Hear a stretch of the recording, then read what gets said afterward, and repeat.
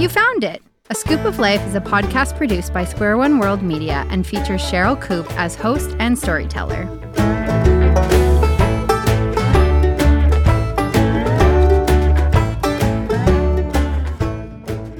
Welcome to the podcast called A Scoop of Life. My name is Sherryl Coop, and I'm thankful that you have taken time to listen. This podcast is a mix of one of my personal stories, sometimes a funny one and sometimes a more serious one, together with music from Canadian musicians, and then concludes with a brief spiritual insight. I hope that as you listen, you not only enjoy it, but sense God's deep love for you and how your story can intersect with His. And now, enjoy the show.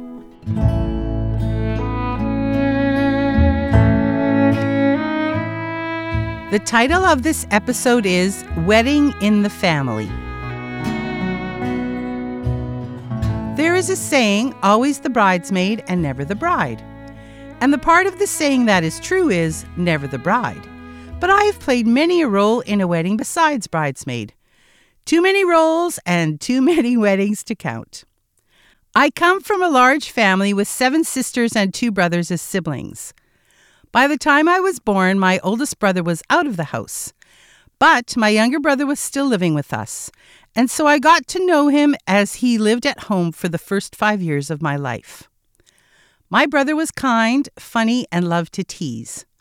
I was very open to his kindness, humor, and teasing. Apparently, when I was still in diapers, my brother enjoyed taking one of the cigars my father had been given to him at my birth and sticking it in my mouth. I then would proudly prance around the house, keeping the cigar in my mouth for all to see and enjoy a good laugh. Another thing my brother enjoyed while I was learning to eat regular food was giving me pickles.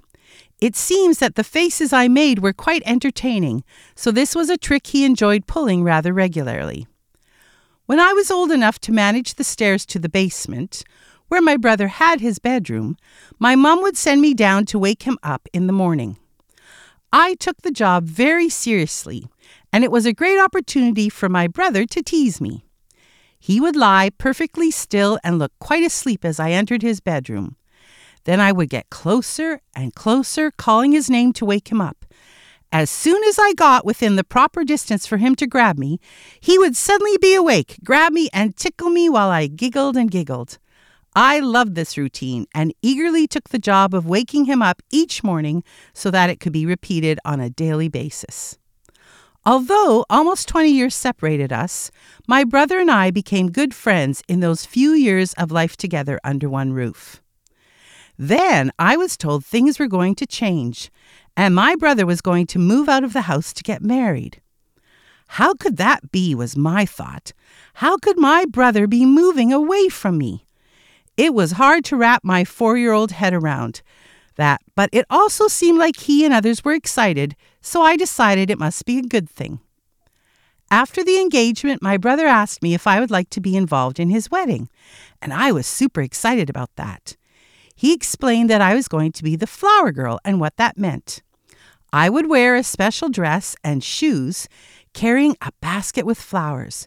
It all sounded so exciting and wonderful, I could hardly wait to be in the wedding.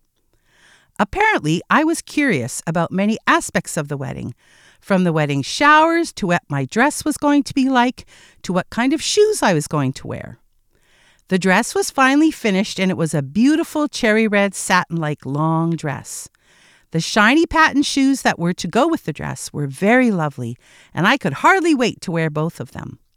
There was so much excitement and delight to be caught up in, as not only was my brother getting married, but so were several of my sisters. It made our house wedding central, and pretty much every conversation was about one or another wedding detail for one or another sibling. My mom was busy baking, sewing, hosting showers, and covering other details for the weddings, so much so that I'm sure she felt that life at that point was all about the weddings and little else. However, she did it all with ease, kind words, and gentle, reassuring smiles, as my siblings sometimes would have a bit of a crisis or meltdown over the nuptials to come. Our family weddings were so different then, as so much of what took place at the wedding was handmade or homemade. This meant that many of the family got involved in one way or another. As my brother's wedding was the first one to take place in a new church, there were hopes that all would be in place in the new building to make the wedding go as smoothly as possible. Even at 4 years of age, I was aware that a wedding was a lot of work, involved lots of family, but was also a lot of fun. The day of the wedding arrived, and it was a cool, rainy day in April. Not quite what my brother and his fiancée had hoped for. I was getting ready, and that involved putting on my lovely new dress, new shoes, and even getting my hair done. Then, just as I thought I was completely ready, my brother and future sister-in-law came to give me a gift to wear at the wedding ceremony. It was a beautiful gold necklace with a small pearl set in gold hanging from it. I could not believe that something so beautiful was mine to keep and wear that day. It was such a lovely, thoughtful gift. As mentioned earlier, the day was cool and rainy, and since my dress was of satin, rain spots on it were not a good idea. So in order to move from the house to the car to head to the church, my brother-in-law was asked to carry me. My mom had a great idea and took a huge white bed sheet, gave it to my brother-in-law, who quickly wrapped me up in it so I was completely covered. I was not happy with my face being covered, so I started to yell, "I can't see! I can't see!" To which my brother-in-law quickly replied, "You don't need to see right now, as you will be in the car in a minute, and I've been told to keep you dry from the rain." So off to the church we went. The sheet once again became my protector as I was carried from the car to the church, and the wedding ceremony was about to begin.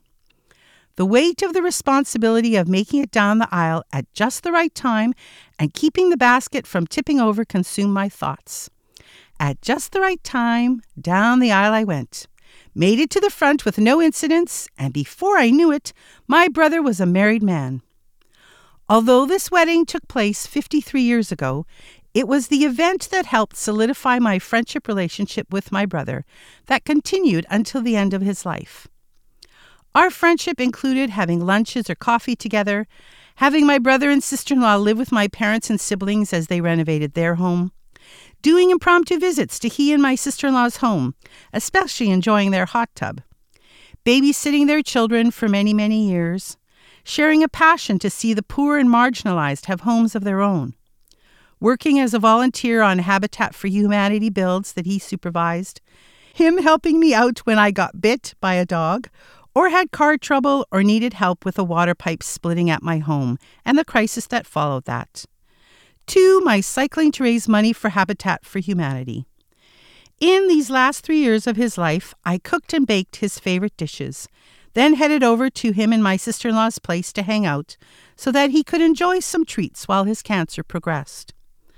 The song called Little Boy speaks of simpler times, similar to not only when my brother was growing up, but also the time when he and I became friends with one another in my childhood years.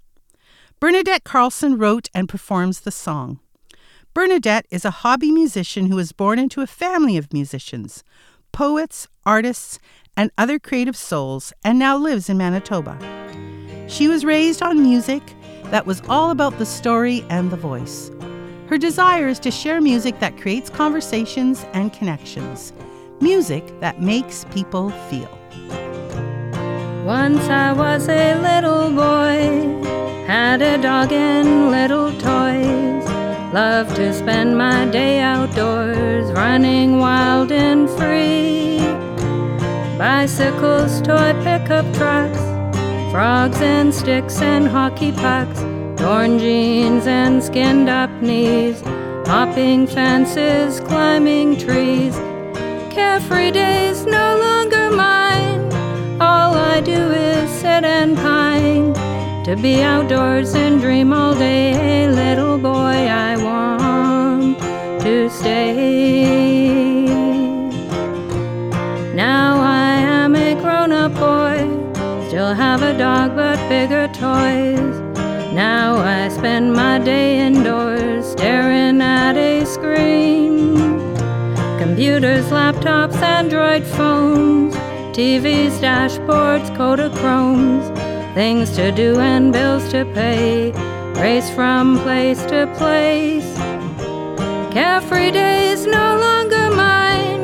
All I do is sit and pine, to be outdoors and dream all day. A little boy, I want to stay.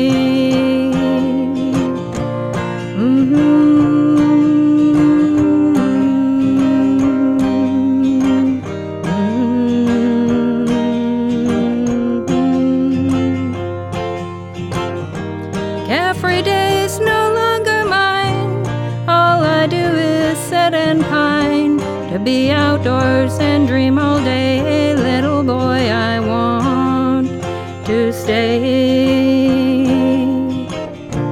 Once there was a little boy who had a dog and little toys.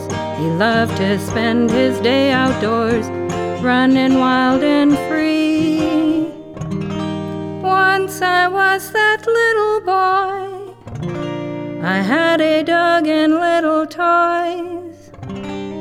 Now I am a grown-up man, just longing to be free again. How do you tell people around the world about Jesus? Juan from Colombia has been in prison for 10 years and a Christian for 5. He listens to Ernesto Pinto on Encuentro every day in his cell. Juan hopes for a reduced prison sentence and to tell his story on Encuentro. He says, I teach the Word of God here in prison. Please send me more material. To help us spread the gospel, visit squareoneworldmedia.com. When I got the call that my brother had died and lost his battle with cancer this past February, there were lots and lots of tears. I was in another country when he died, and thankfully we had a very intimate and lovely visit before I left for my trip. When we said goodbye after that visit, I was not only able to tell my brother that I loved him, but also how grateful I was that we were not only siblings but friends as well. His passing has left a huge hole in my life, as he was such a great man. He also taught me a lot about what it meant to have passion for the poor and marginalized. My brother did not often speak of his relationship with Jesus Christ, but he certainly lived it out in ways that affected those around him. His choice to give his retirement years to Habitat for Humanity spoke volumes about how deeply he loved Jesus and wanted to serve him until his dying breath. In the book of Ephesians, in the New Testament of the Bible, Paul is writing words about how those of us who follow Jesus Christ are to live. Here are Paul's words from chapter 3, verses 14 to 17, as they are recorded in the New Living Translation. And over all these virtues, put on love, which binds them all together in perfect unity. Let the peace of Christ rule in your hearts, since as members of one body you were called to peace, and be thankful. Let the message of Christ dwell among you richly as you teach and admonish one another, with all wisdom through psalms, hymns, and songs from the Spirit, singing to God with gratitude in your hearts. And whatever you do, whether in word or deed, do it all in the name of the Lord Jesus, giving thanks to God the Father through him. This last verse, verse 17, describes my brother well. From little sister to flower girl to friend, I am grateful for the journey we could share together. Today, who are you grateful for?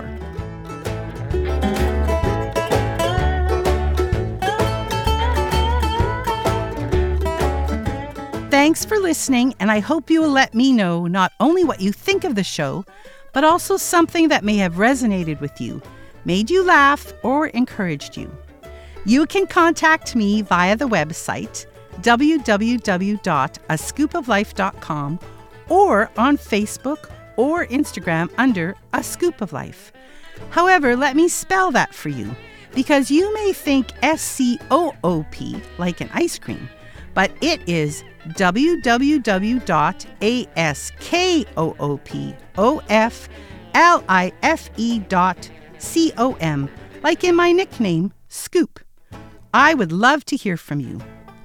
My team here at Square One World Media and I enjoyed producing this episode, and I hope you will come back and listen to more episodes as they are loaded on www.ascoopoflife.com.